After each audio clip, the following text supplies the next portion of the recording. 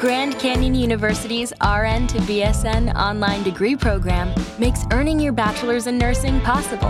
Balance online coursework with local in-person clinicals to position yourself for potential leadership opportunities in the time you have from wherever you are, leaving room for what matters. Achieve your goals with your personalized plan and team behind you.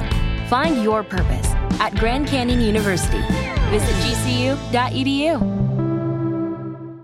Hey Daddy Issues listeners. Cavalry Audio and executive producer Oscar Isaac have a riveting new true crime podcast you won't want to miss. The Rosenberg Case, a tale of murder, corruption, and conspiracy in Guatemala. Writer and narrator Edgar Castillo unravels the true story of the bizarre assassination of Rodrigo Rosenberg, an influential Guatemalan lawyer who was gunned down while on his Sunday morning bike ride in May of 2009. At his funeral, he posthumously released a YouTube video that declared, "If you're seeing this video, it means that I've been murdered by President Alvaro Colom, Guatemala's sitting president."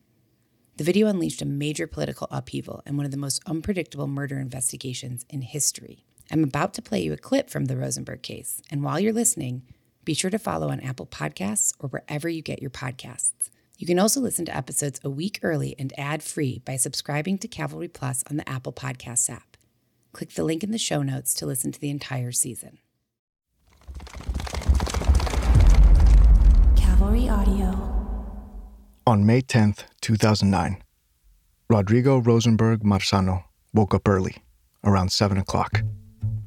It was a bright, fresh Sunday morning in Guatemala City, the capital of Guatemala. It was Mother's Day. That morning, Rosenberg woke up early because he had a lot on his mind. He was in the middle of the biggest, most consequential case of his career, and he needed to clear his head. Rodrigo Rosenberg was a prominent corporate lawyer, a wealthy member of the elite class. He had an apartment in Zone 14, an opulent neighborhood where diplomats and heirs to colonial coffee fortunes live in heavily guarded high-rises. At 48 years old, Rosenberg was still fit and healthy, still in his prime. And that morning, a few minutes after 8, he put his headphones on, queued up a Santana song on his iPod, and set off on a bike ride. At 10 minutes past 8, he was only a block away from his apartment building, heading down a service road, when it happened.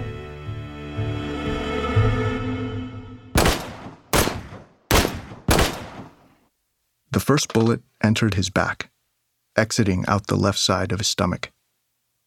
The next 2 shots hit the left side of his face, on the cheek. The fourth bullet was probably the one that killed him. It entered from underneath his jaw, ripped through his eye, and burst out through his left temple. His body collapsed onto a grass embankment on the side of the road. Then, for good measure, the killer placed the barrel of his 9mm to the center of Rosenberg's forehead and fired at point-blank range. Rodrigo Rosenberg was dead, murdered. 6,498. That's how many homicides Guatemala recorded in 2009, giving the Central American country one of the highest per capita murder rates in the world. Meaning, it wasn't that unusual to see someone gunned down in the middle of a street in broad daylight. But the murder of Rodrigo Rosenberg was different. Hell, it wasn't just different. It was different on steroids and then dipped in barbecue sauce. And within 48 hours, it would plunge the entire nation of Guatemala into total chaos. This is a story about a murder, about how one murder exploded into a political firestorm. It's about the international team of investigators tasked with solving the crime and unraveling the Byzantine mystery behind it, the shocking twists and turns of which would involve the most powerful people in Guatemala, including the president himself. This is a story about power, about secrets and lies, about the craziest, most baffling political conspiracy ever. I know that sounds like a bold statement, but trust me, you've never come across anything like this.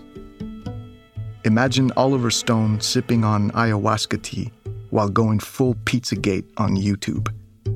That's the level we're going to reach here. But whenever I think about the Rosenberg case, I always think about the man himself, his state of mind. And I always come back to the same question. The morning he was murdered, right before he died, what was he thinking? As he rode his bike, sunshine on his face, music playing in his ears, what was going through his head? Was he asking himself questions like, how did this happen? How did it come to this? Could I have done something differently? Should I keep going? When that first bullet hit him in the back, as his body went numb and the light began to fade, maybe he was asking himself the same question the whole world would soon be asking. Who killed Rodrigo Rosenberg?